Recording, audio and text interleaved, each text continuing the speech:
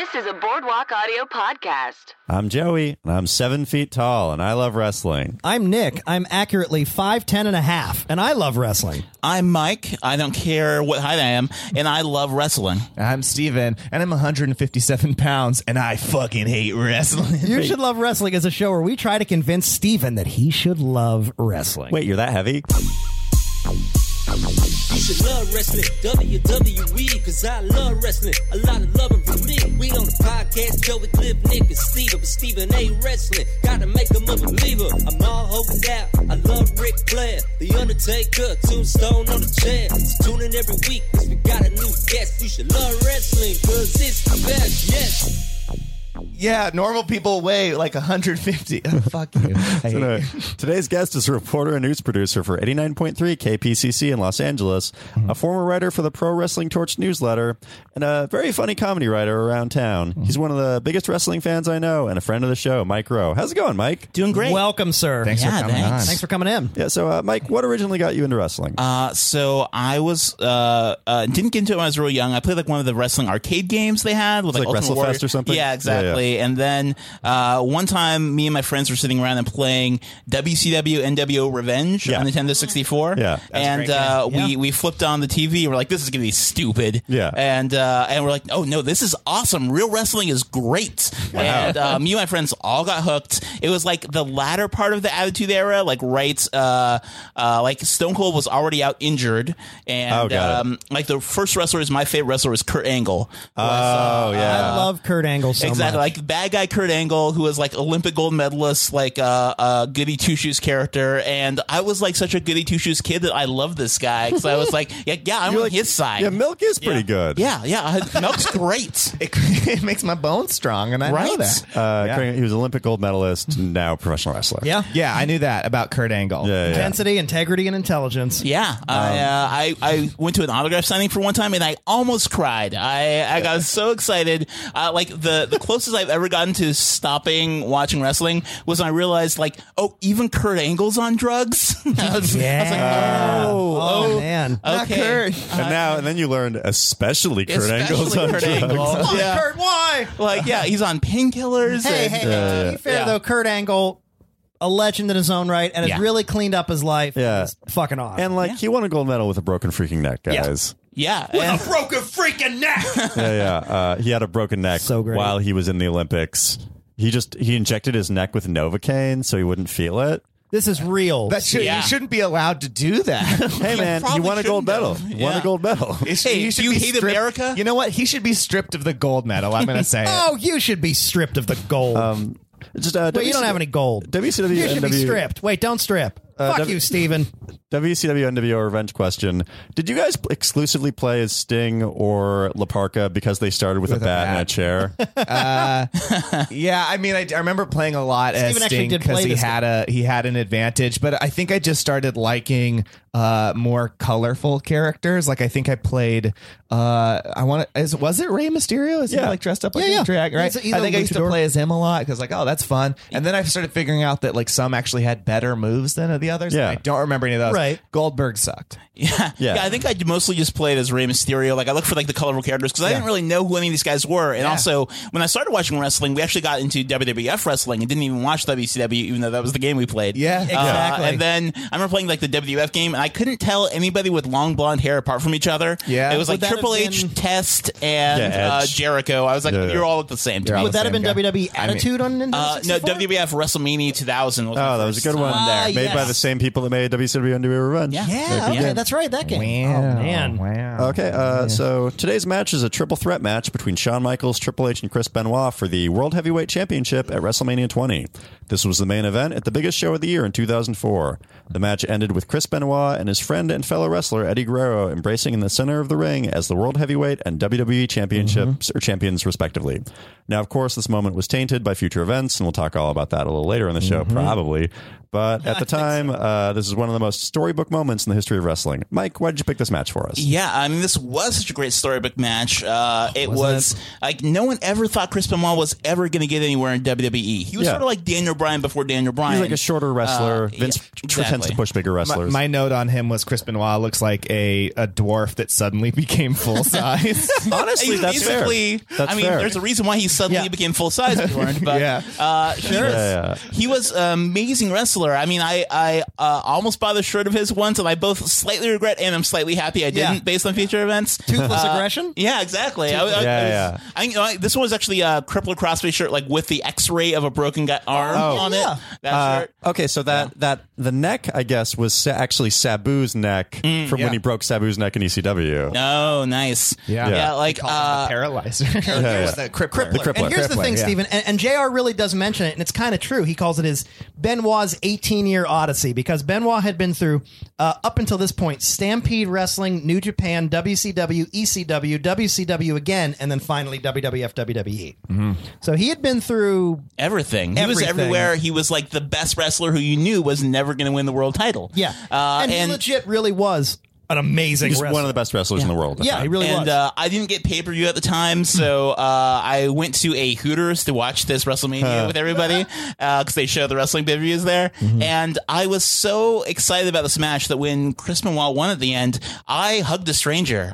We fully embraced a random Hooters stranger. Everyone was so excited. They were excited too. Yeah. Everyone in the whole bar like flipped out because everyone hated Triple H down to their very bones and loved Chris Benoit. And we're like, well, this Triple H is just going to win this. What a dick. That happened to me at outside of the movie theater bar at the Landmark when the Giants won the 2010 World Series. I had a movie that I was not watching. I was supposed to be in, and I was watching the World Series. And then finally they win, and like some straight, he had a Giants hat. I had a Giants hat on, and we were like, yeah. And then we both went away, and then he came into the theater 10 minutes late with me. I was like, this guy, we're cool. Yeah, we're together. And then we were watching Jiro's Dream of Sushi or something. But not to mention that this was also a really, really, really huge WrestleMania, because it was at Madison Square Garden. It was WrestleMania 20, and it was where it all began.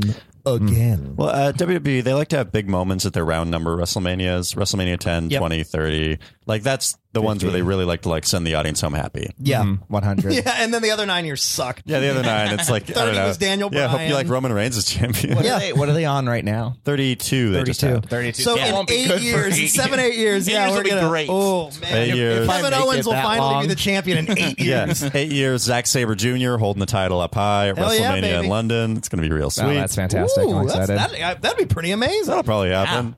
It may very well. It's a different world for wrestling now. They're actually guys like Chris Benoit get pushed in wrestling now, which is amazing. Yeah. Well, this is something that I thought was particularly noteworthy about Chris Benoit is he really wrestled I guess strong style before it was a thing. Before it was popularized. He brought a Japanese style to America and did this, and he was just so good at it that he got away with it, and he got into WWF, and he was able to keep doing this style that no one else did. Very true. Yeah, well, and thinking about it, it's he wrestled in Japan as Pegasus Kid, and he wrestled, he very much patted himself off the Dynamite Kid and stuff like that, and it is just he's Daniel Bryan or whoever, but just 10 years earlier. Yeah. I mean, really very similar styles. Yeah. And I guess something that was particularly noteworthy about this match is the kind of the desperation of it, and this is a match that Chris Benoit wrestled he wanted to win it, you know? You could tell that there was even an extra fire. He always was a guy who wrestled hard, really obviously carried way more than any other wrestler on the roster. Yeah. And you saw that even more here. I love the build up to this too. Had one of my favorite funny moments in wrestling was when Shawn, Chris Benoit was about to sign his match to fight for the title. Yeah, Shawn Michaels comes down and super kicks him and signs the contract instead. Yep. You can't sign contracts like that. Yeah. I didn't put my name. Yeah, it was great.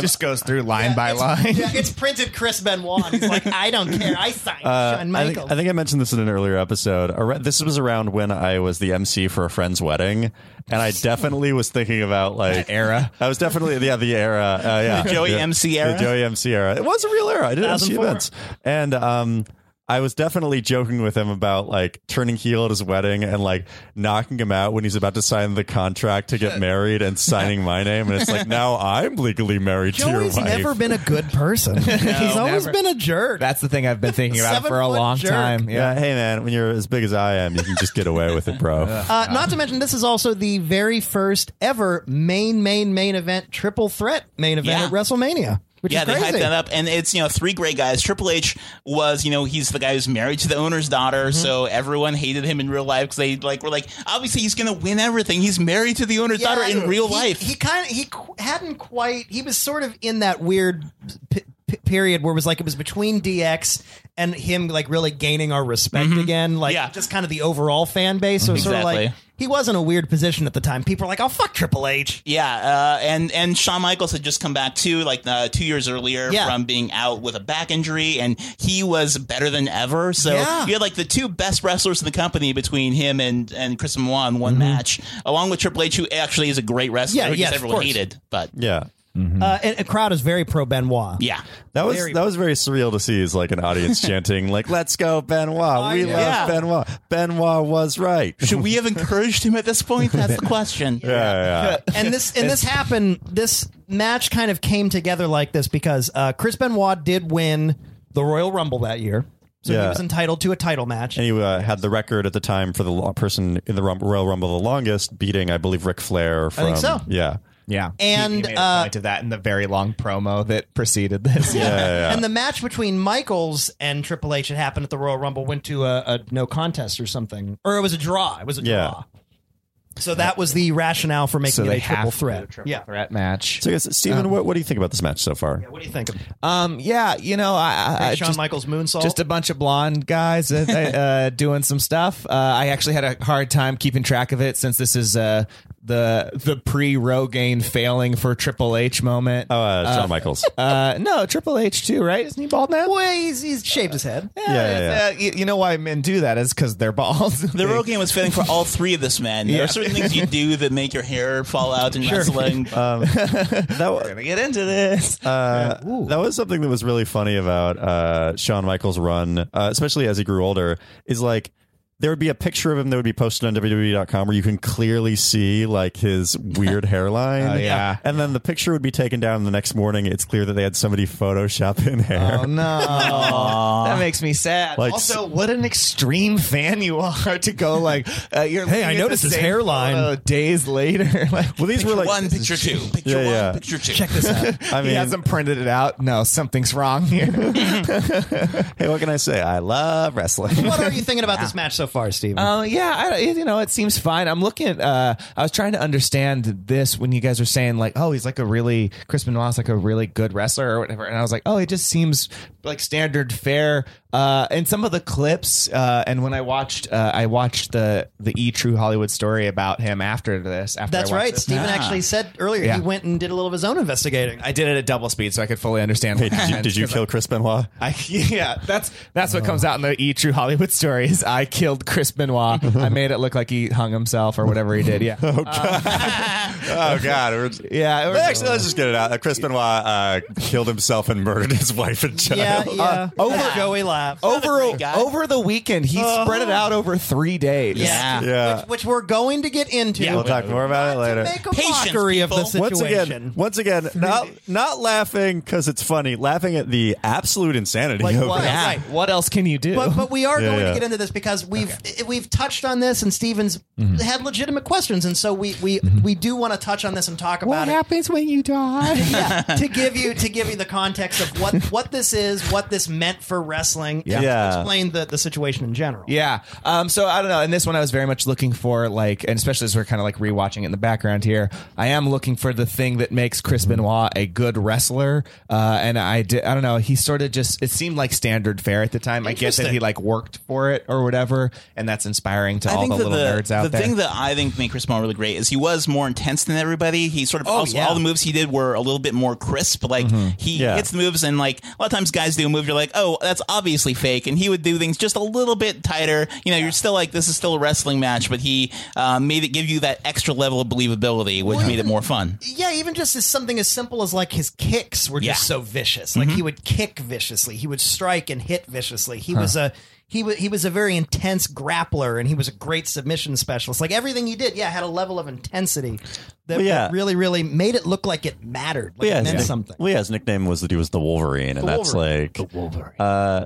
The Rabid Wolverine. Yeah, the Rabid Wolverine. Yes. And something that I remember like China actually mentioned in an interview like years ago is like when Chris Benoit puts in the crippler crossface, which is his finishing move where he like kind of grabs you and grinds your head back, like wrestlers would have to tell him like, hey, you can like cool on this. Ease it up. Come on, we're wrestling. Yeah. This isn't supposed to be like a physical sport. And this is interesting, and this is it almost feels weird too to like try to break down and watch his matches these days, in the context, in the shadows of what the fuck happened later. Yeah. It is really, really.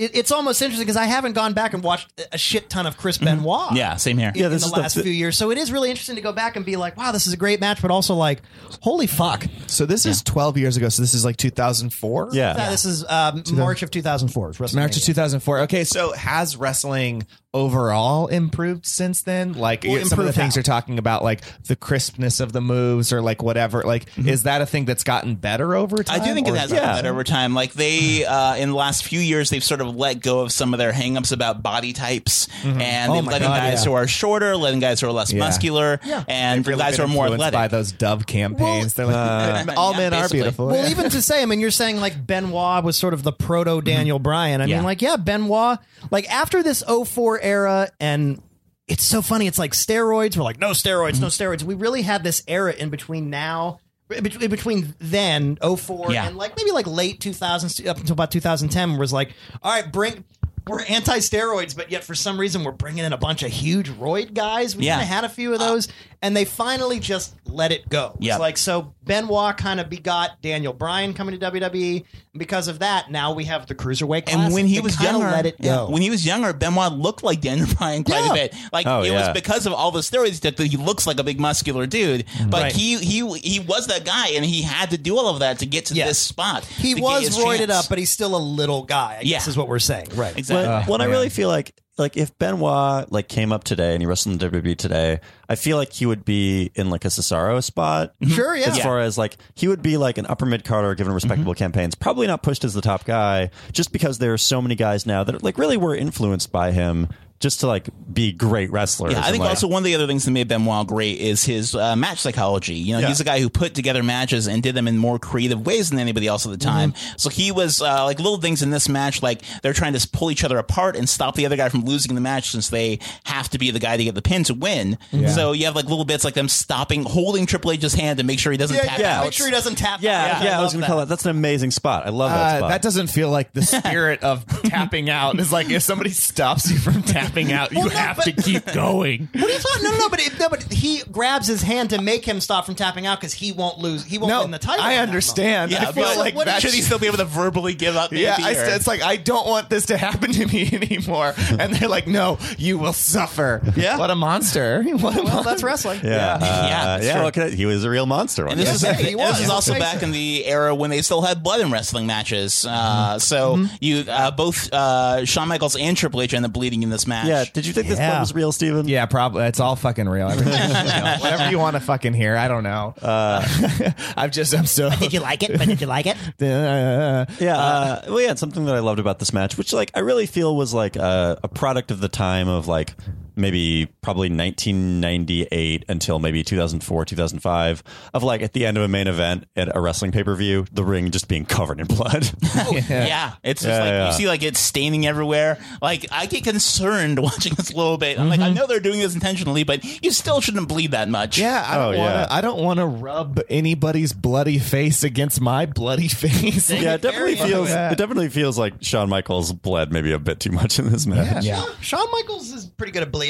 I don't care if it's fake or real. I don't want all that all over my body. I don't like my body. It's hard to wash away blood and fake blood. No, nobody needs this. I don't know. Like, it's interesting because like there's all these like like you said, these moments they are kind of unique. Like there's that one thing where they like make eye contact that's coming up in a little bit, and then they I forgot who. I think is it Benoit goes to the table. Yeah, they slam him to the suplex him to the table. Yeah, Triple H and Shawn Michaels overcome their hatred for each other to team up and suplex Chris Benoit through a table. And Triple H and Shawn Michaels, of course, at this time, former best buds because they were in D-Generation X together. Yeah, former best buds, kind of in a blood feud with each other, basically. Yeah, they mentioned in the promo video for this that it's been 10 years building, and I love that. This was back also when WWE like had more continuity in what they did. And I'm like a comic book nerd, of course. So it's totally. like this is an era where they actually would bring in that continuity, like have these old relationships, and they would pay that off more. Yeah, they would try it more. Like now they don't even try. Yeah. It's a lot of work, so why try? I get it. I get what their deal is. Yeah, so he tries to go for the pedigree, so then Michaels comes up on the table, and he's already bleeding. Yeah, very bleeding. Shawn Michaels matches his pants. They make some great eye contact. And then they take Benoit, and they suplex him through the Spanish announce table. I didn't notice it, but they also stripped the Spanish announce table of all the electronics before he fell through. Oh, yeah, they usually do that. Do they always do that? Yeah. Okay. Yeah, well, it's because the very first time they did that was like a Bret Hart match, and they didn't move the monitors or anything, and people got hurt. So really? They were like, "Oh yeah, we That's should funny. probably." Actually, it was Shawn Michaels' match. So it was and they forgot they didn't do that because they didn't know they should. Yeah, and they would grab them and start dumping. And now them that you can always tell they're about to break something because they start pulling the monitors and the microphones. With stuff like that, I often wonder: was there like a company email sent out that was just like, if you're going to put somebody through a table, please remove the monitor? Guys, the monitors are heavy metal cabinets, sharp corners. They're filled with glass in them. Guys, remember, safety tube. in the workplace. Safety Yeah, in yeah, the yeah. workplace. OSHA is fucking pissed at us. Like we can't keep doing this. Yeah. So Benoit goes to the table. Oh, not to mention that, Jesus Christ, every time we got Jim Ross in a match, I miss him so much. Yeah, I was like, I made my wife watch this with me when I was rewatching this match, and I was like, yeah, Jim Ross is the best announcer ever, because she was getting caught up in a little bit. Yeah. Oh, yeah. And like, it was, I was like, oh, he was a guy who was super not camera friendly, but it was so good that they had to put him on TV for a long time. things that like he would do that like, even like Foley like the Foley Undertaker match, like he did it in this match too. It's like he would always walk that fine line of like, it's entertainment, but he makes it so believable when he's like, we need some EMTs out here for Benoit. I'm serious. And then Jerry Lawler ruins it by exactly. Jerry Lawler's like, and the cameraman just got hurt too. Yeah. Really coming out as like a sympathetic person. It's like, I care about the crew. Which, by the way, Mike, you've had some great conversations with Jim Ross, haven't you? Yeah, I had a chance to interview him actually just about a year or two ago now. I listened to it. Yeah, it was he's a guy who just is like a fount of knowledge, who understands wrestling better than anybody, and it's sad that they don't have many guys like that around in wrestling right now. But at the time, you could see in this match, he like put all the knowledge he had. He knew Chris Benoit's whole career. He was able to make fans care about a guy who, like, he didn't have the pretty boy look, the like same body as a lot of the other guys, and he was able to make fans care. When you said I don't know anything about anything in wrestling, so when you said I missed Jim Ross, I just assumed that Chris Benoit had killed him too. Oh God! I didn't know the status of his. Chris Did I Benoit. not watch that E! True Hollywood story closely enough? Chris Benoit killed everybody. We have talked about Jim Ross and JR on this show. The announcer. Hey, you think I'm keeping a detailed timeline of all of You these better be. matches and like when they happen? For all I know, he's murdered every single person who's missing now from wrestling. Whatever happened to Earl Hebner? Murdered. Got killed by Chris For Benoit. all I know, Chris Benoit killed China. I'm going to say it. Oh God! It's possible. Look, It's China possible. Truth. Hashtag China Truth. This is definitely the second ever episode that we're gonna have to have a disclaimer up top. I put a disclaimer in there. So Triple H is now bleeding profusely, and he keeps doing this. He did the stupidest expression here. No, okay, but no, I think that's. I remember reading in I think it was Mick Foley's book, is that that's a way to make it so that you bleed more. Yeah, sure. Is like you sort of if you've got like a cut in your head, if you like kind of puff your cheeks and breathe, it like just makes more blood come But out. also making it seem like it's like, I'm trying to stay with it. I'm trying to stay with it. So I get that it's. I get it's a thing. Yeah. And this is this kind of towards the end right here? We've got this. What is this called? This is called the sharpshooter. Sharpshooter. Okay, so he's got him in the sharpshooter. It's like a long, agonizing moment. I feel like that's like kind of fun, right? They like really he's getting toward Triple H is in the sharpshooter. He's getting towards the ropes. He gets close, and then Benoit drags him back to the center. Like that's a fun moment. I always like those. I don't know why. I'm like yeah, I buy it. Like that's a good way to really build the tension of that moment. So you do like when people are almost at the ropes and they come back. It's a good like tension. I see the value in it very clearly. I'm like, oh, you're building the tension, and then it's like, oh no, he didn't get it. I can see why we care. So they get you a little in those moments. I see why we care. I also think this match has really good camera work, and that there's a lot of like surprises from off camera that come in. You know, Shawn Michaels super kick. Benoit does a like a headbutt. You get spoiled a little bit because you hear the fans chanting for Benoit before he does the move, but at least the camera guy's not showing him before they cut to it. Right. That's interesting. And another thing they didn't do yet in this era, which I also miss, is they didn't do all that distracting Zoom bullshit. God, that drives me fucking crazy on current WWE TV that every time somebody strikes, camera goes, or they just like cut between shots. Like a big sound effect that really ruins it. They need to stop putting that. I mean, the reason for that is it's HD TV, and it's like the misses are a little bit clearer. Yeah, you can hear them call spots clearer now. They're always HD, so you can't necessarily hear this as well as it's a little bit muddier, and you probably get away with a little bit more. Yeah. And this is the part where Triple H is trying to tap out, or like, this is it. This is pretty much the end of the match. He's got him in a does he lose by tapping tapping out? Yeah, I forgot. He does. I already forgot. And Benoit does a really cool roll into the center of the ring. You know, this is also the first time anyone had submitted in the main event at WrestleMania. Yeah, and also no one could believe that Triple H would submit. Like, he's the guy who he's the married to the owner's daughter. He's the current champion. Keep his character strong. Yeah. Honestly, look super buff and cool. And he tapped out against all booking odds. This end of this match really was kind of unbelievable. Like people who were a little more on the inside, it's like, whoa, Triple H tapped out to underdog Chris Benoit in the main event at WrestleMania for the championship. Like it was a and really Shawn Michaels big deal. is busy eating popcorn. Like right? Like I was a columnist at a pro wrestling website, and I still was like, this is like so emotional and shocking. Like I heard all the rumors going in, and like they kept this very top secret. That You're like, it'll never happen. Exactly. Like everyone knew that there's no way Chris Benoit could win this. Yeah. And also, you know, Eddie Guerrero won the other world title earlier in the show. Night. So like the fact that they gave it to both the guys These who never expected WCW it. friends. Yep. Guys who came up together and were real life best friends. So they have like a very emotional embrace right here. Yeah, and this is considered one of the top just emotional moments in wrestling. It's like right up. I'm feeling it. It's right up there with Miss Elizabeth and Macho Man reuniting. And it's definitely a good moment. And this embrace with the hand here embrace here with Eddie Guerrero, because Eddie Guerrero is dead too. Yes. Also, they're all dead. And this is so. Chris Benoit killed him. This ending is so heartbreaking, and I'm really being real here. It's like it's so iconic and amazing, and it feels so good to see it in the context of what this was at the time. But also, it's so strange because it's like. We're literally looking at two ghosts now. Yeah. It's just like, it's fucking... your use of literal is a little off. Literal ghosts. They are ghosts are here. real. Ghosts are real. You know what I mean? We're looking at two ghosts now, and it's so strange. Yeah, that's one of the scariest things about watching old wrestling. It's that happens all There's the time. so many ghosts. Did you guys just realize you're mortal? Is that what's happening? Basically. Like, Nick is like an infant child. He's like, I'm going to live forever. I am. What are you talking about? Mommy, everything's going to be okay. Mommy. I'm going to die one day, Mummy.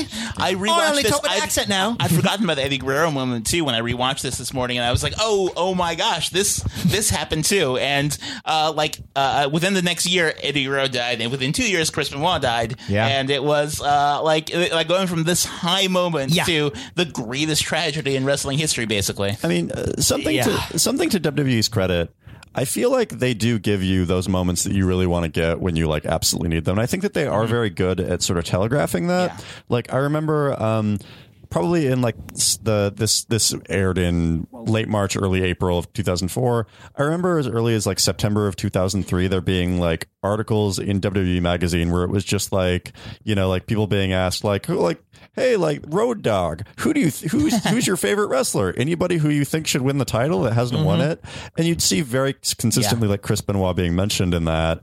Yep. And like the same thing happened with Ziggler before he won his second world title. Yes, where with the one that we saw where there was the Money in the Bank cash in on the Ryan Namath episode, where like that year people like it was just like, oh, who do you think should be a main eventer? Because he was red hot. Oh, like Dolph Ziggler 100%. They should give him the super kick as his finisher, and just like consistently hearing a lot of different people say it. Like I feel like the WWE does kind of pay attention to that kind of stuff. They do. And it's just alarming to me how all-encompassing wrestling is in your life. But now that you've mentioned wrestling magazines is a thing that you also had for years ago. For WWE magazine, Yeah, it was great. I mean, Joey, oh God. It's WWE so much. magazine. Well, we all had WWE magazine for a while. I mean, yeah, I did for sure. I don't watch movies. And a wood chipper. Yeah, I don't watch movies. I don't watch TV shows. I don't read books. Yeah, yeah. You're a one-dimensional person. Yeah, I'm fine with that. And that dimension. I'm a one dimension. I like this dimension. I'm a one dimension, but that dimension is 7 feet tall, baby. Yeah. Well, I mean, yeah, good. Keep it going, baby. So, should we rate this match and then move on to the tragedy? Let's rate it. It's the tragedy of. Yeah, we'll talk about it. We're trying to be respectful here. We're rating the match as a match, not the people's lives. Right. We're rating the match. Right. Okay, so Nick, condoning murder. Nick, we'll have you start. Man, I mean, I think this is like I know some people. I don't know if it's one of my absolute favorites, but I know some people do regard this as really one of the greatest main events in WrestleMania, maybe WWE history. I mean, God, as a match, it's pretty fucking great, and the ending's awesome. And again, for the feel-good moment being what it was at that time, it's pretty fucking awesome. But it's a high-rated match. I personally, I got to give it like a 4.6. 4.6. And it's a great match. It's great storytelling. Yeah, I mean, this is a match. High drama. Yeah, this is definitely. Yeah, wait, we're giving it. What are we rating it out of? Oh yeah, 4.6. Let's keep it clean. Yeah. Should we just go for the clear joke and like 4.6 murder suicide? No. We'll rate it on a scale of 5. Shawn Michaels receding hairline. Shawn Michaels receding hairline. Yeah, 5 Shawn Michaels receding hairline. 4.6 Shawn Michaels receding hairline. Trying to be respectable. Sure. Yeah. All the people. Okay, He'll never come on this show. Yeah. You probably. I don't know. Maybe. Shawn. If you want Shawn Michaels on this show, just send us a tweet. #hairline. Hairline. Yeah. Well, if we get enough, we'll ask him. Come on, we love Shawn Michaels. Yeah, I would agree. I think that this is a match that like. I have not watched a Chris Benoit match since 2007, partly because of just, the stuff that happened. And partly just because, like, I'm not really a person that rewatches matches very often. Only entrances. Yeah, like, really only entrances. I knew the end of this match. And, we all know the iconic moment at the end. But like, I was still very invested in this match, all like 27 minutes of it, the entire way through. I was very entertained. Like the hits were great. Like the storyline was great. Like blood everywhere was, of course, a plus. I feel like I have to give this like 5 stars or 5 receding hairlines. Like this was like, I've seen better matches, but not many. So yeah. Yeah, 5 receding hairlines. Mike, what do you think? I think that this is, at the time, with this combination of the quality of the wrestling and the story being told, it's really amazing. I think that the work in the match, I've seen better work in the match, and I can't think of a time I've seen like a better storyline finish, though.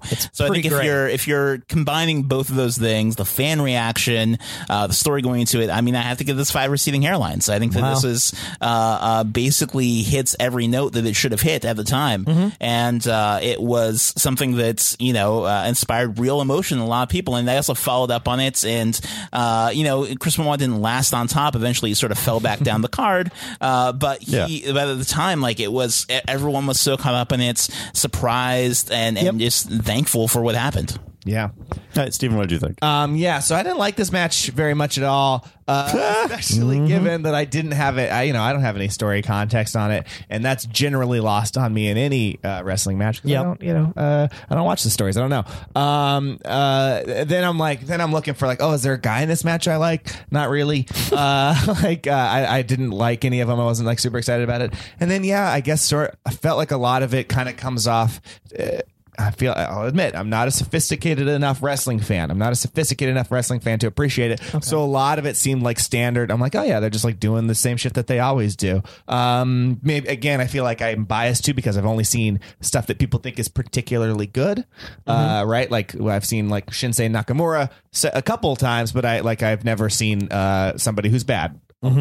So yeah, this is a low rating for me. I'm gonna give it like a 1.5. Wow, yeah. Jesus, yeah, right, yeah. You've given Royal Rumbles that you hated less than that or more than that. Yeah, hey, at least there's more people. I don't know, Joey. There's logic to my rating system. Man. Just trust me.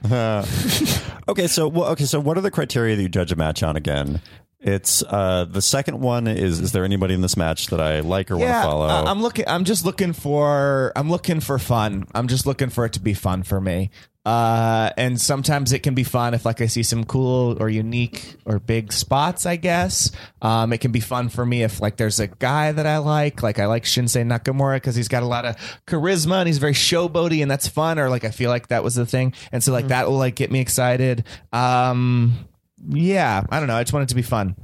All right. So it was sapped of fun completely for you. No fun. Wow. Zero fun. All right. Okay, speaking of fun, for our second clip, we showed Steven Mr. McMahon stages his own demise in a limousine explosion. 2007. Clip aired on June 11th, 2007, was supposed to set off a Who Shot JR style storyline aiming to figure out who killed Vince McMahon. It should be noted the day after this clip aired, WWE's actual stocks took a dive because investors believed Vince McMahon was actually dead. Yes. God. And they had to post a story on Forbes saying, just a storyline. I didn't die in a limo explosion. Because they hate wrestling too, so they weren't watching and didn't understand what was happening. This is such a surreal. What did you think of this? Because this is a quiet, surreal, almost completely non-wrestling feeling clip. Let's play a brief clip of what is there to play? There's silence. Just the explosion. All right, there was an explosion. Yeah, so there's nothing to play. I'm going to play an explosion from something else. Star Wars. That's not the right explosion that just happened. Okay, let's stop and play the right explosion. Okay, so that was probably the right explosion, right? There was. Probably.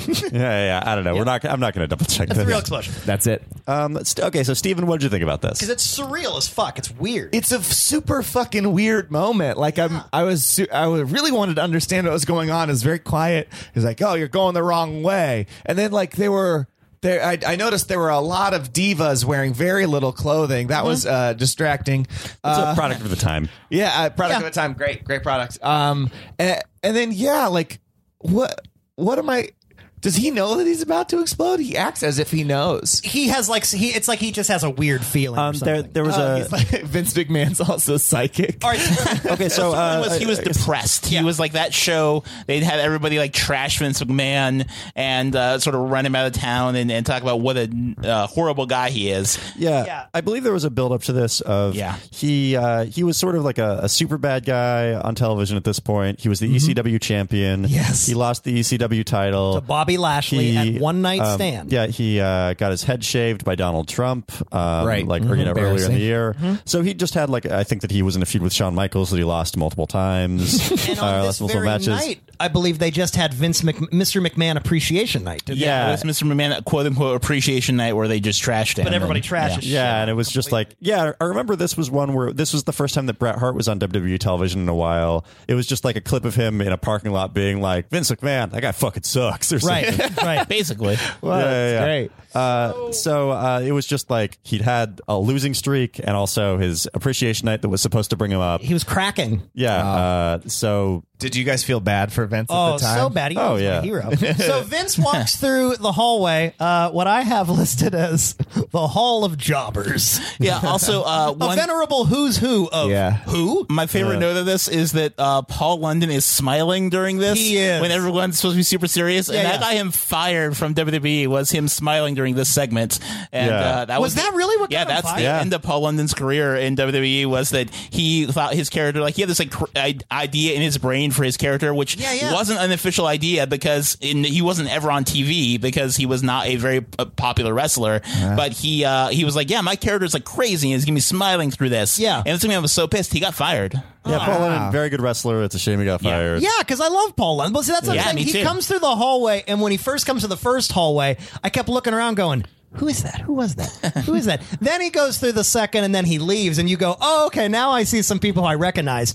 But yeah, when he first comes through, it's like, I had to go back and Wikipedia so many people. I'm like, who are these individuals? But I feel like this isn't. But how would you do you Wikipedia them by image? Well, that's just like think of names. Like, wasn't there like a Jindrak or a Stasiak in there? Was Heidenreich there yet? One of the acts. But I feel like this is. I think we mentioned this in an earlier episode.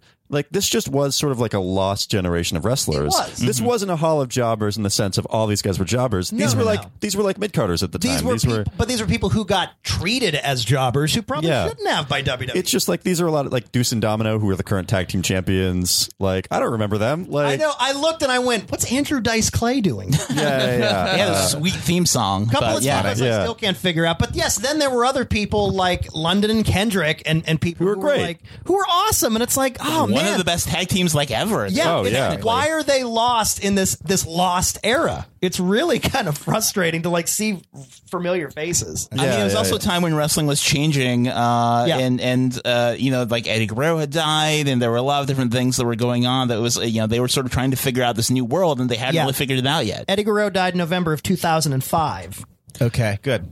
That's good to know. Don't say good. It's good to know. It's just good to know. Okay, all right. I guess something that like is interesting to note about this is it's very much like wrestling as soap opera. You know, this isn't a storyline. This isn't a bunch of people trying to be the best. This is like a weird soap opera storyline about the boss dying. Like, yeah. I guess did you respond to that, Steven, or what did you think about that as compared to I'm better than you because I'm a wrestler? Yeah, I mean, I'm better than you because I'm a wrestler is stupid. Yeah, I don't know. Like, soap opera isn't better though. Like, nobody holds up a soap opera as high art or something that's like super. And I guess people do like it, but I don't know. Nobody would admit to liking it, right? Well, yeah.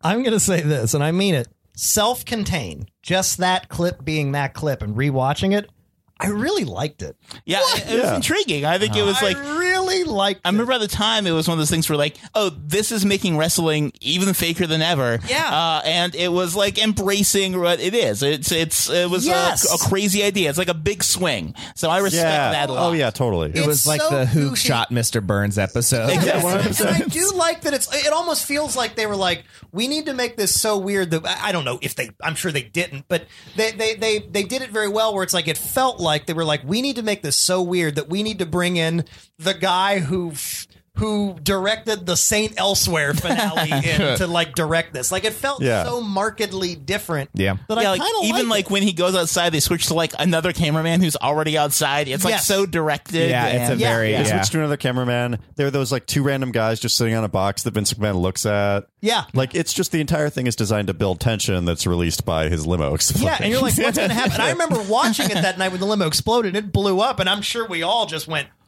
what? Yeah. What? Yeah, wrestling needs more of that. I agree. Like there just needs to be more like big swing storyline shit. Yeah. I love it. All right. Well, okay. So I guess we'll rate that clip out of 1 to 5 limo explosions. 5. Yeah, 5 limos exploded.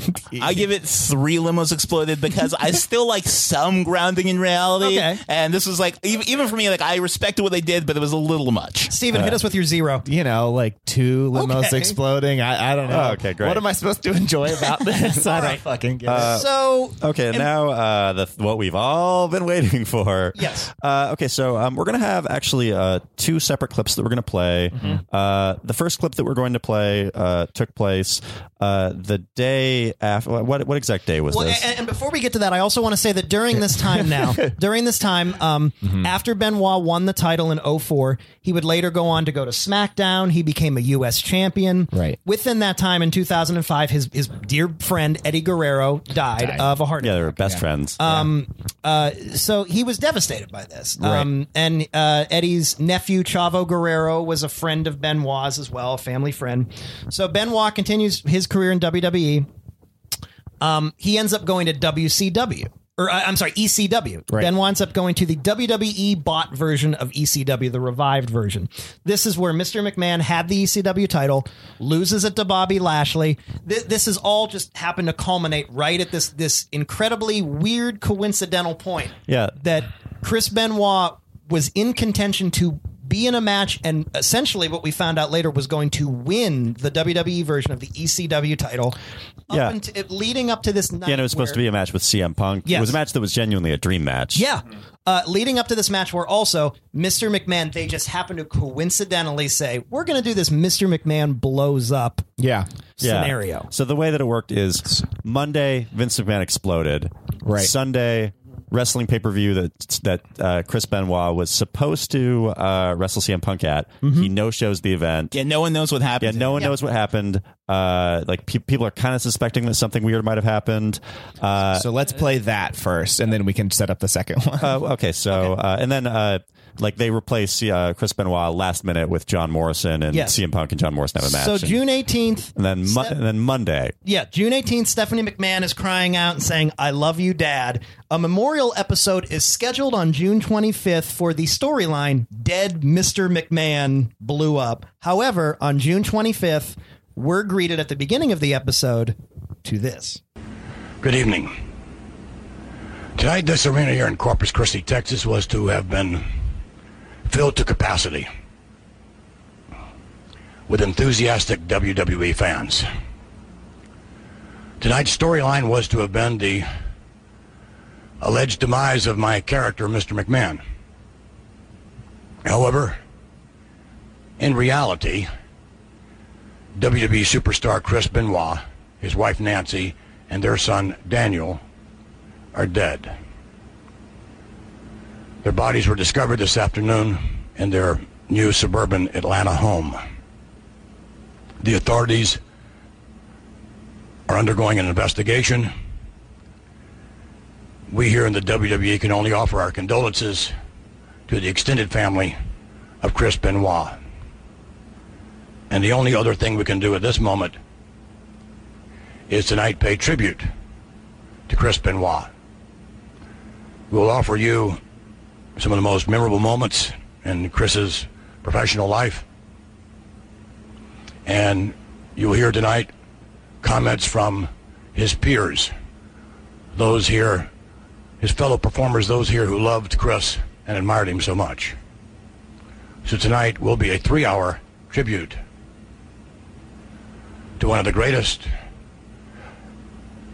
WWE superstars of all time. Tonight will be a tribute to Chris Benoit. That's right. That was Vince McMahon standing in the middle of the ring, 7 days after he was supposed to have exploded in a limo, completely dropping his storyline, flat out saying my character, Mr. McMahon, was supposed to be dead. Right. And then, killing in an empty arena. Yeah. Canceled Raw that night. Yeah, like all that we knew at the time was that Chris Benoit was dead.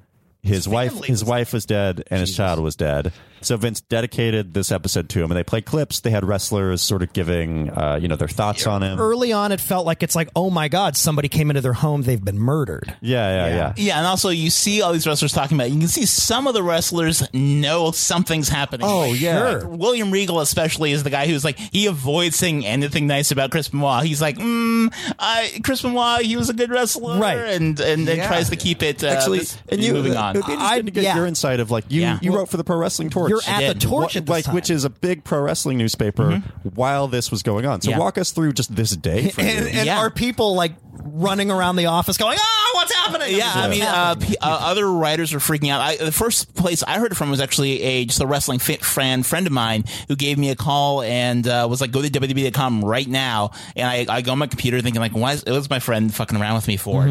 I go there and I see Chris Benoit dead. And it was so surreal. I'm like, is this another weird storyline they're doing? I know, what is because you didn't know what to believe at that time because Mr. McMahon just exploded. And WWE.com is basically always a lie. Yeah. So it was it's always kayfabe. Yeah, so it was very hard to figure out what was happening, and then I started helping out with some stories that we were doing for the websites, and a lot of us just were sort of taken aback and trying to figure out what does this mean. And then throughout that day, it started bubbling up that even during the show, there was actually already news getting out that probably the Chris Benoit probably is responsible for this. That's the crazy thing. But they kept going on. Earlier in the day, it's like, oh my God, they've been murdered. Yeah. They cancel the show. Vince McMahon comes out and does that address.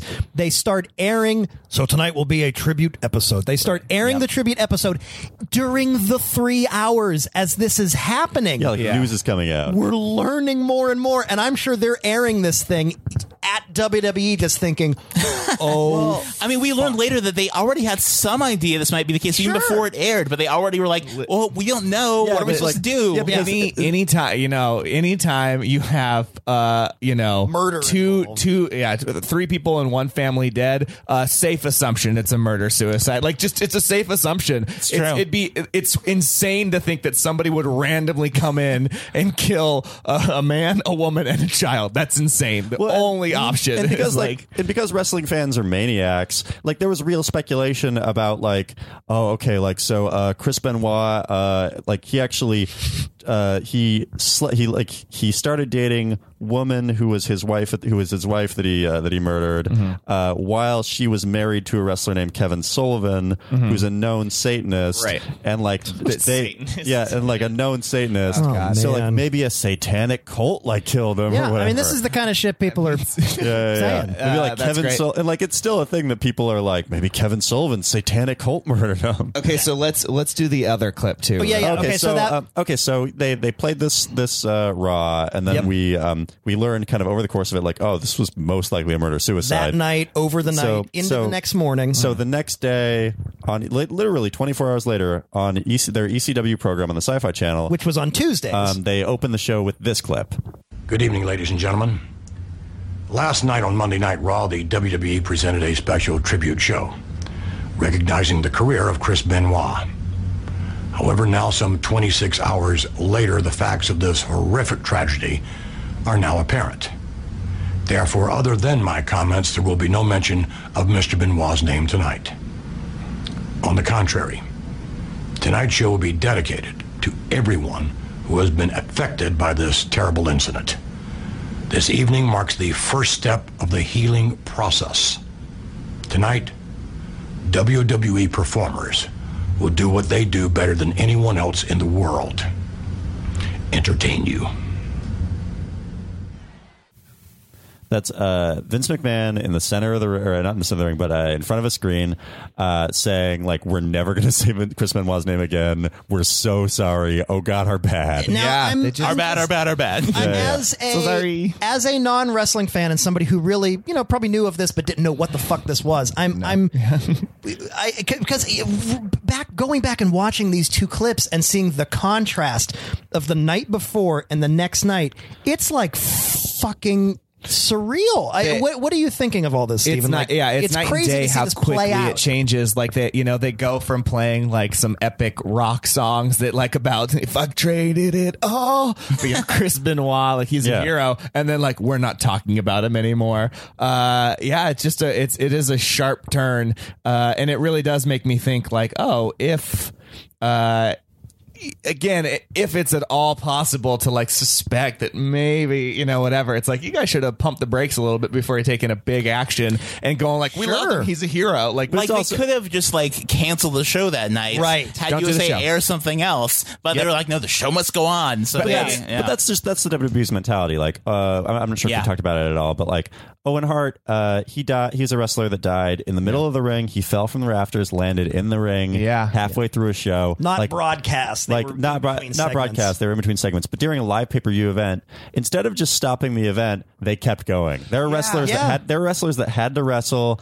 like feet from where their friend like died. knowing he had just died. I mean, that's the like that. We talked a little bit about this in the Leroy Patterson episode, and I still feel this way. It's like, you know what? Like, no show is worth what they're doing. Yeah, and I get that. Like, some guy falls out of the ring and dies. I don't care if it's not. Does there. the show need to go on? No, I know. it doesn't. Like, I know. whatever. Just stop the show. Hey man, if you died during a sketch show we were doing, I'd keep doing the show. No, the show must go on. Steven, It has to go on. Well, listen, when IO needs these sketches, so like you have to do them. IO needs the bar money. Yeah. Their bar You needs. bring- They need you the sell bring my drinks. corpse out and you make me play that game show. I mean, Chris Benoit's death though did make wrestling better in a way, in that his death actually led to their drug policy.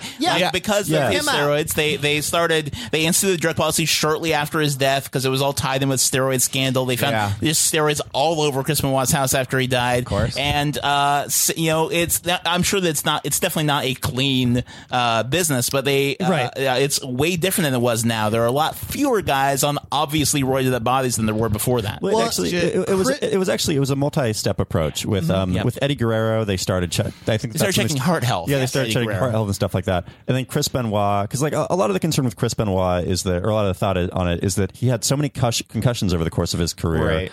He, like one of his finishers was a diving headbutt from the top rope. Right. People at first thought it was roid rage automatically. Yeah. People were like, it's roids. It's roid and it's like, rage. but not that they're good for you. But they like tested his brain afterwards, and he had the brain of like an 80-year-old who with Alzheimer's. He had the brain of an 85-year-old Alzheimer's patient. Yeah, and that was a thing spearheaded and led by former WWE superstar and Harvard graduate Christopher Nowinski. He was a wrestler for a while. Sports Health Institute or something. Got concussions, transitioned into being like a science person. So he very clearly had this like debilitating thing, and it's tough. I get what you're saying. It's like I'm glad that they have made changes or whatever. Right. But I sort of feel this way about the NFL too. I was just going to bring that up. It's 100%. You know what? It was clear. It was pretty clear that shit was going sideways, and it took somebody dying, and not only somebody dying, but like a kid and a woman getting murdered for them to do anything. And then still, I'm not 100% convinced it is better. Like they're this True Hollywood story. But I agree with Mike, and I'm telling you that it is. Yeah. I don't know. I'm not there.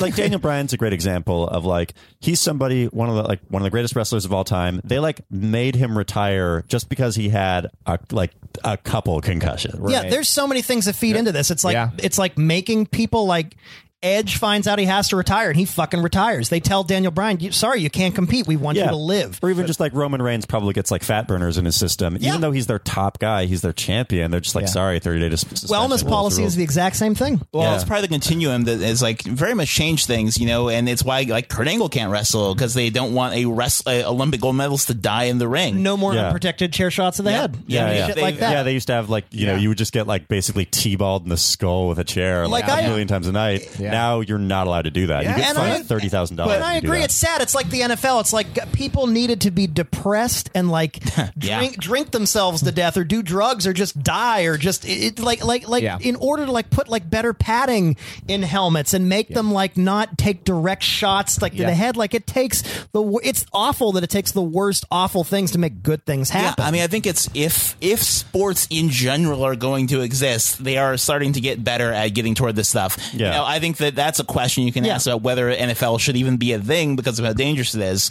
But it's they're at least making progress. They've changed the policy about concussions, like you mentioned, and I think Chris Benoit is a big part of that continuum. I don't know. It is just crazy. I think like again, I really do think it was clear. Like he was based on that True Hollywood story, which who knows if it's fucking true or not. But they were saying like, was it hosted by AJ Benza? I'm AJ Benza. Remember him? I do. Go ahead. No, he was like they were saying like he was having like these paranoid thoughts and he was sharing them with people. He was like very clearly fucked up. And and not only that, like, and it just bums me out. Over the course of that weekend, like he murdered Nancy on Friday. he murdered his son, I believe, on Saturday and he killed himself on that Sunday. Hung himself with some equipment. It took 3 days. Meanwhile, he was texting people. He was texting telling wrestlers. people like, "Oh, here's how to take care of the dogs. Here's where I live." Yeah. Like it's like, oh, nobody ever thought like, oh, there's something super wrong here. And just for the record, you know, like if we take anything away from this, if people start acting super strange and telling you where their address, telling you how to take care of the dogs, or having paranoid thoughts or something like, it's like, no, it's about to go really fucking bad. Yeah. And it's like, that's again, you know, you could say it's a different time. It's not that different of a time. It's like somebody should be aware of that. Sure. And I don't want to say anybody's responsible because that's not what I'm saying. But like, yeah, somebody should have acted. He completely lost his mind. I mean, clearly. I mean, I think it's also wrestling's a business of fucking weirdos. So I think that's the reason why people didn't realize what had happened. Like Chavo Guerrero got these texts from Chris Benoit saying, like, let out the dogs. Yeah. And he was like, oh, well, this is weird. Well, I'm just going to go to this wrestling show tonight. Yeah. So. Yeah, I guess. I don't know. It's a bummer. You know. It's something that was insane to me about this time, not to talk too much about it, but like, just like being a wrestling fan, it was really weird to see that like we would find out information from dirt sheets before like before like major news outlets were about it. Yeah. Like I think I was talking to like Nick about this. I remember there was like a guy on like a GameFAQs wrestling forum or whatever that like that weekend just joked about like, hey, I'm pretty sure Chris Benoit is not going to like be at the show because he like, you know, maybe killed himself or whatever. And you know, just like as like some internet shithead would post. And like, you know, the what we know happened, and that guy like, you know, that post got bumped all the way to the top, and like that guy posted like a message that was clearly prepared by a lawyer that was just like, hey guys, people are sending me a lot of messages. I'm just gonna like delete my account if that's okay. The next day you found out, oh no, the FBI tracked that guy's IP address, probably this random 14-year-old. Holy shit. Yeah, because it was somebody who went and like preemptively updated his Wikipedia page. That was it. That's what it was. Somebody like just got like, I'm gonna do this, and they went and preemptively updated his Wikipedia. Before it was known publicly. Said that he killed himself. Yeah, like said that he killed himself. Yeah, like a couple days, like that Friday or something like that. And it was just insane timing and just like internet shithead doing it. Sure. And this person posted a message or posted it or like I'm gonna drop a revelation. That person was me, and I killed Chris. We record here. Stop doing this to us. They know where you are. Yeah, like, Muncie. At the time, a friend of mine, Brian Alvarez, who writes one of the big wrestling newsletters at the time, he was all over Nancy Grace after this. I remember he was on Nancy Grace. They gave him a Nancy Grace hat. That's fun. It was the craziest, but you know, like they were trying to like calm things down in the media because like WWE was sending people out to the media to say this wasn't steroids. Like Mr. Kennedy, this wasn't steroids on TV to say it's not steroids, and like, obviously it ended up being very involved. And you know, at the same time, it's like, was it the concussions? Was it the steroids? All played together. Oh, and by the way, I think we can all agree. Fuck you, Nancy Grace. You disgusting succubus dumpster human. You fucking asshole. I really hope of course she was all over this story. Stand her. If there's somebody who doesn't deserve any credit for anything, it's Nancy I really Grace. hope that Stevens You Should Love at the end of the show is Nancy Grace. Man, that'd be a fun one. You know, I remember her around that time and just WWE's terrible. It's like it's all a bunch of murderers and pedophiles or whatever. That's the worst. So very quickly though, I just want to like wrap this up, or like I want to put a point on it because we talked a little bit about it. It's like China died from drug abuse. Eddie Guerrero died from a heart condition, which sounds related to drug abuse. Yeah, steroids. And then like 100%. And then Chris Benoit kills himself and two other people, you know, based off of drugs and whatever. Like it's like, I don't know. I guess it's the thing of wrestling is pretty bad for the people involved in it, and like I don't know, that's the thing is like we talked about it on the Leroy Patterson episode. It's like these people aren't worth the show. They aren't worth that show, and especially if it's fake or whatever, man, you shouldn't blaze yourself. You shouldn't take all these hard things. It should be much safer. I have two questions that I wanted to ask, and Joey and Mike specifically, and then Stephen, feel free to answer if you'd like. I have two questions that I specifically wanted to ask. This incident, especially the night that McMahon came out the week after his car blew up. And I know we can point to a bajillion different things, but I have to ask because of this incident. Two questions. Number one, in WWE, did this create the PG era? I think this is definitely a big part of it. You know, I think so. Just a couple of years later, this was actually the same time John Cena was on his way up. Linda McMahon's about to run for public office. Exactly. Like the 2004 WrestleMania was John Cena's first WrestleMania. Yes, it was. And it was, he was just starting to get to the top, and you had this like family, kid-friendly character, and there was also Linda McMahon running for office is a big part of it as well. All these things sort of came together, and WWE wanted to clean up their image, and they realized the only way to do that was to just go all out with it. They became the PG era, and wrestling changed forever because of that. And at the same time, things are so much cleaner. Like now, like you mentioned, they will not let a guy wrestle if he has too many concussions. If you get a concussion, they'll pull you out of there. Sure. They'll they do drug testing. It's not the best drug testing, but they do drug testing, and it's I think they're making a lot of forward progress, and I think it's still an open question, like should wrestling be a thing, but if you're going to, I think they're doing it about as well as you could expect. Okay. Yeah. Oh, and second question, did this, and I know the internet and everything, you can make 100 different arguments. Second question, did this completely break kayfabe for good with no It was turning already back? pretty damn broken at this point. Because I want to know, because some people say, this is it, man, this is it. I mean, it was pretty Chris broken. Benoit also killed kayfabe. I mean, it was broken in the early 90s when Vince McMahon did a steroid trial and he said wrestling is predetermined. I completely agree. I mean, I completely agree. I think it's sort of up and down with how that works in wrestling. There are times when I think they give you the more grounded storylines where you can buy into them a little bit more, and you know this is fake, but you aren't like it isn't called out to you like in bright neon letters. I think now you get pulled out of it as way more often than you used to. Yeah. But this is one of those moments that pulled you out. But I think it's a thing where it can go back to people buying into it and thinking like, well, this part here, these guys seem like they really don't like each other, or etc. I agree that kayfabe was already broken beforehand. I guess I'm asking more because, of course, the steroid scandals and things. I guess I'm asking more of, I guess this is an interesting time that it happened in 2007. This happens.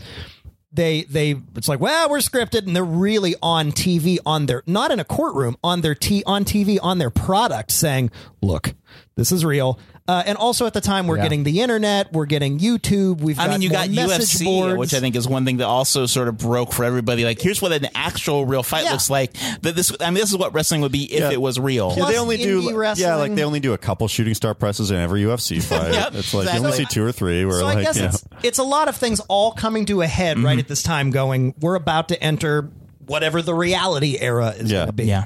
So it's interesting. And then I just a final wrap up on this. WWE's they've essentially stricken Chris Benoit from like the record books. Like it's the type of thing where like his matches are available on the WWE network, but like they're not archived. For a while, he was like eradicated. So like you can't. So for example, if you went on the WWE network to try to find this match, you can't search Chris Benoit. You just have to go to WrestleMania 20 and like fast forward to the end of it. And there's not even like a bookmark for it. Yeah. And then in addition to that, like this match is like normally if this match was in the WWE network or like WWE's YouTube channel or whatever, it would be stated as like Chris Benoit versus Shawn Michaels versus Triple H for the title at WrestleMania 20 in the main event. But like they state things like that now as Triple H defends his title at WrestleMania 20. Yeah. I had the Chris Benoit best of DVD. Yeah, like Hard and Knocks or whatever. like you can't watch that on WWE Network when you watch like all the other specials. But I remember right after he died, I watched that special, and it was so surreal to be like here's the special about like what a great guy, and then They have a disclaimer at the beginning of any event he's in. Yes. Now. It's like it doesn't reflect WWE's corporate views, not suitable for all users. We're Characters not are fictitious. Do not reflect the personal lives of the actors portraying them. Viewer discretion is advised. I'd like to think that in the mission statement of WWE, it just has an explicit thing like, also, we don't murder.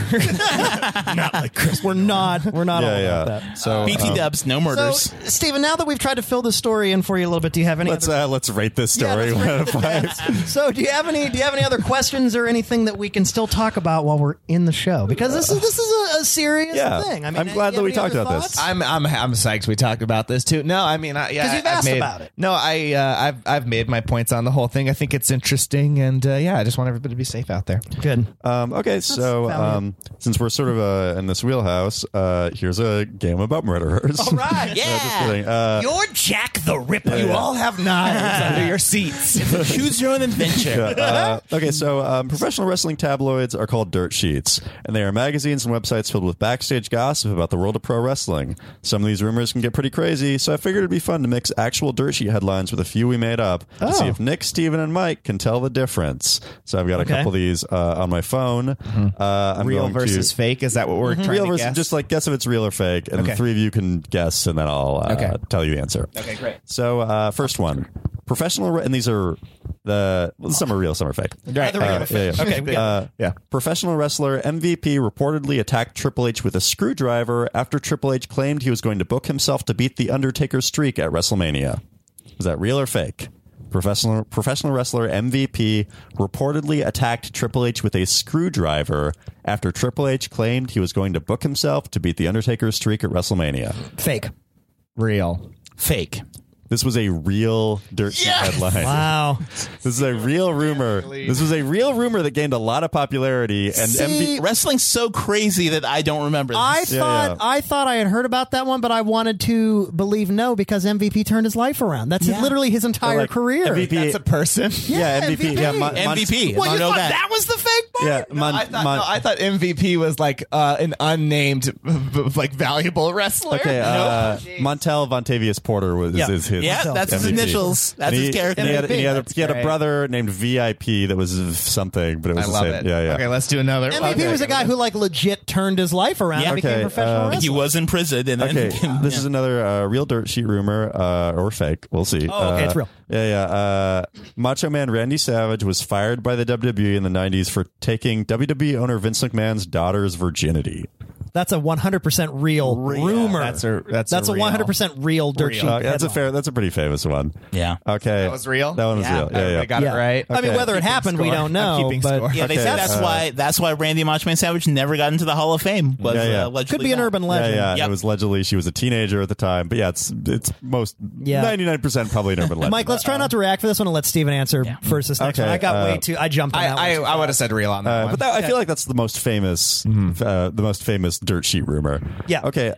Psycho Sid reportedly shit himself during his WrestleMania match with The Undertaker. I'm gonna also say real. I hope to Christ it's real. I think real.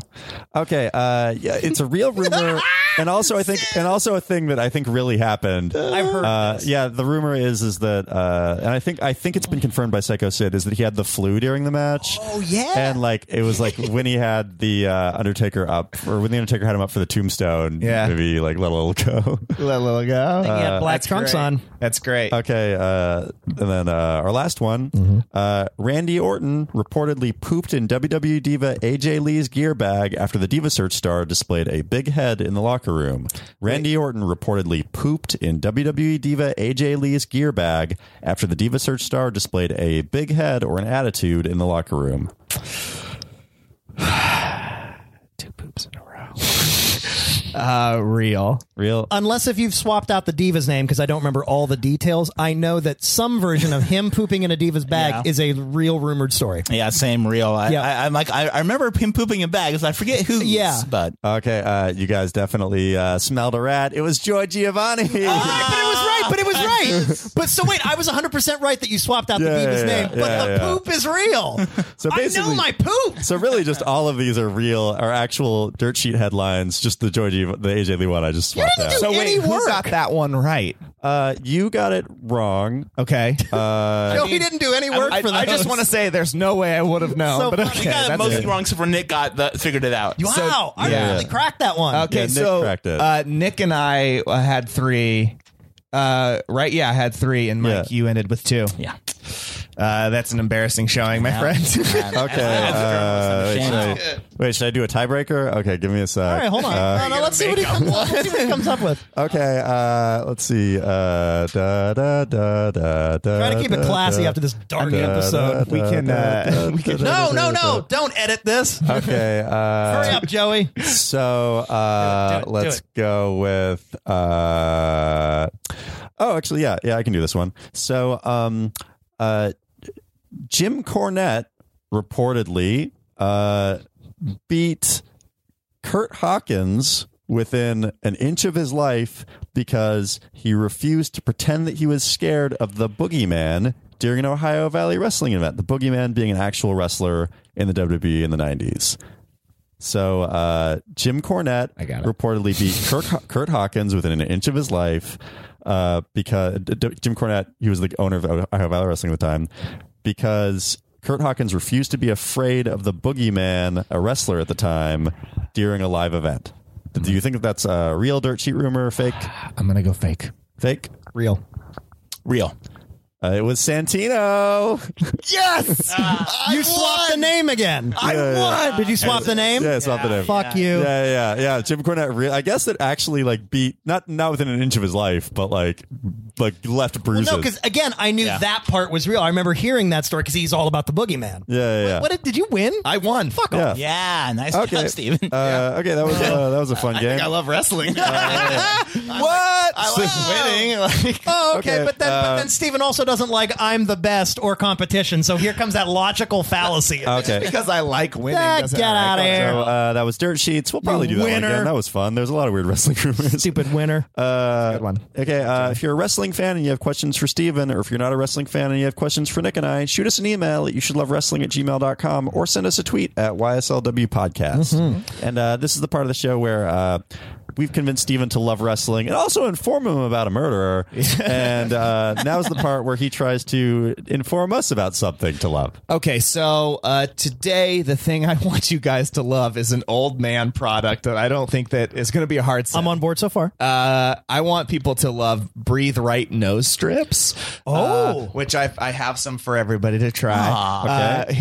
Try one out. I think Thank you'll enjoy you. it Okay, too. honest to God, my girlfriend tells me that I snore too much at night, and she's been saying I might need to try these. Try it out. In fact, I encourage you to try it out right now, but it's okay. Okay, I'll tell you why. Can we try it this week and then report back next episode? I think that'd be great. Why don't the four of us have a sleepover, and then we'll see if they work? Okay, All right, Mike, sleep try. over. People watch all Chris Benoit matches. It'll be great. Okay, Mike, will you try this and email us how it I goes? will try this out. All right. Okay, great. I mean, basically, just what happened. I a few months ago had a weird cold that like lingered, and I couldn't breathe, and I was like getting all dry mouth or whatever. I was like, let me just try them. It couldn't hurt, and I was like, holy shit, I can breathe. And What now, a weird, easy thing. it's so stupid. Like I didn't think it would work at all, and I was like, it's such a good thing. I have a history of deviated septums in my family. I think I have one too. I have some, and like I also have anxiety, or I get anxiety like when I sleep. So like if I realize like I can't breathe as I'm falling asleep, it just gets me all stressed, and I can't. I don't do worry it well. about anything. Yeah, I know you're a real fucked up person, but these have like changed my life, and I don't know. I just want you to be able to breathe better when you sleep. Interesting. So we'll add in, I guess, in a week, or we'll add in like how you guys felt come back about next some week. breathe. I'm a right terrible sleeper, so I'm into it. Let's do Oh, this. yeah? I'm excited about I that. wear like a sleep mask and earplugs when I sleep because Yeah, You were like a knit cap You and need like one an more old man accessory. pajama. Old man. Oh, yeah, sleeping like, down. one more accessory. Oh yeah. See, Great. that's Jessica too, and nice. I'm out like a light Yeah. because I don't worry. That's Because my I don't wife. worry. She's out like a light. You and guys I'm- should yeah. love not worrying. I fall asleep pretty well, but it's like if it's a night where it's like I don't know, I'm just stuffed for some reason, that starts bothering me. I'm like, what if I die when I'm sleeping? oh wow, that's fucked up. I know. Okay, so I mean, I guess that we'll report back. We can't rate it now, but I'm going to give Yeah. it 5 nostrils. We're ending this episode on 5 clear But nostrils. I will give you a thumbs up, Stephen. I'm encouraged to try this. we're ending this Thank episode you. on a cliffhanger Tune in next week. Yeah, to to see if find out how many like fucking like bloody skulls I give Breathe Right nasal strips out of 5 Yeah, or I hope whatever. this works out. our Yeah. noses all just blew up in a limo explosion. Yeah. Tune in next week to find out what happened to our noses. Love it. Actually, while we have you, what's your like favorite story that you've written for the Torch? I think my favorite thing I did was it started with I wrote like an evaluation of all the wrestlers on the roster at that time. Yeah. What year was this? And this is like mid 2000s, like 2005 ish, I would say. Okay. And just maybe a little bit later, but so I got an email from somebody who was complaining about how I rated Bradshaw. And it was saying because I said like, he's a little overweight. He's like, not doesn't look like in good shape. And this is before the whole JBL thing. Okay, where right. he changed Yeah, characters. And I got an email. It was like, well, maybe Bradshaw's trying to eat right. Maybe he's trying to get better. And it was the email was like, okay, this is John Layfield. And then I confirmed it. It was the actual wrestler. It was writing him. It was, and he was complaining about because he was like, I'm trying real hard. Oh my and God. then he also got in trouble shortly after that for being in Germany.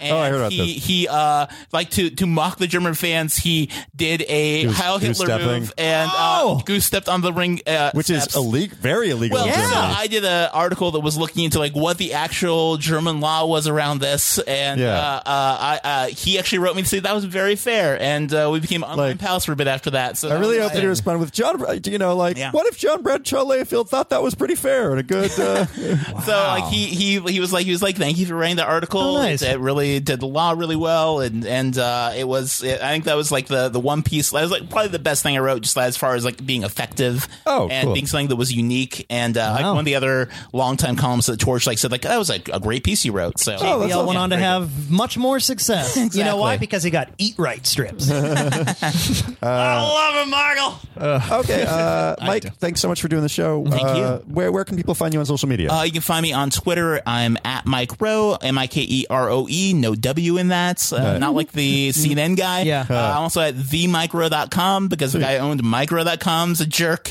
and I can't get it. But yeah, follow me. You can see my comedy stuff there, my journalism stuff. It's all up there. Yeah. And you still do occasional, you still write wrestling stuff and do podcasts and stuff here and there, I do. I actually do indie wrestling podcast still for the Pro Wrestling Torch. Great. Oh, nice. And cool. I talk about PWG here in LA and all that stuff.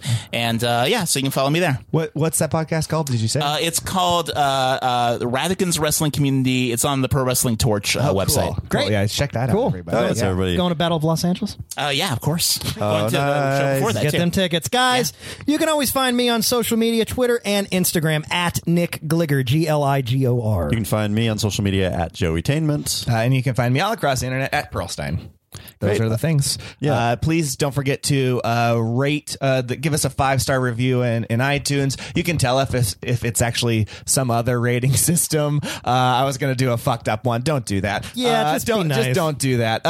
Give us reviews. Always, you can email us at youshouldlovewrestling@gmail.com. You can tweet us at YSLW Podcast. We want to hear from you. Want to hear your wrestling stories, your questions, all that stuff. And help us. Especially follow us, and I will push this. Follow us on Twitter. We have fun on Twitter interacting with We really fans. do. Yeah, you guys are great. Yeah. We'd love to hear from more of you on Yeah. there. So yeah, YSLW Podcast. I'm getting a lot of heel heat through our Twitter, Yeah. and I like it. Yep. So let's keep that going. So, Steven, do you love wrestling? Oh, no, not after this. No chance. No, That's what- there's no holding me back. I'm not walking driven out. by fear. I'm walking just out. driven by Let Joey anger. sing. And there's so da da da da da da da da. What? All right, Nick, what were you gonna One sing? and only. Oh, I was gonna sing Mr. McMahon's theme song. Da da da da da da da da da da da da da. This has been a Boardwalk Audio podcast. For more information and shows, visit boardwalkaudio.com. Don't forget to rate and subscribe now.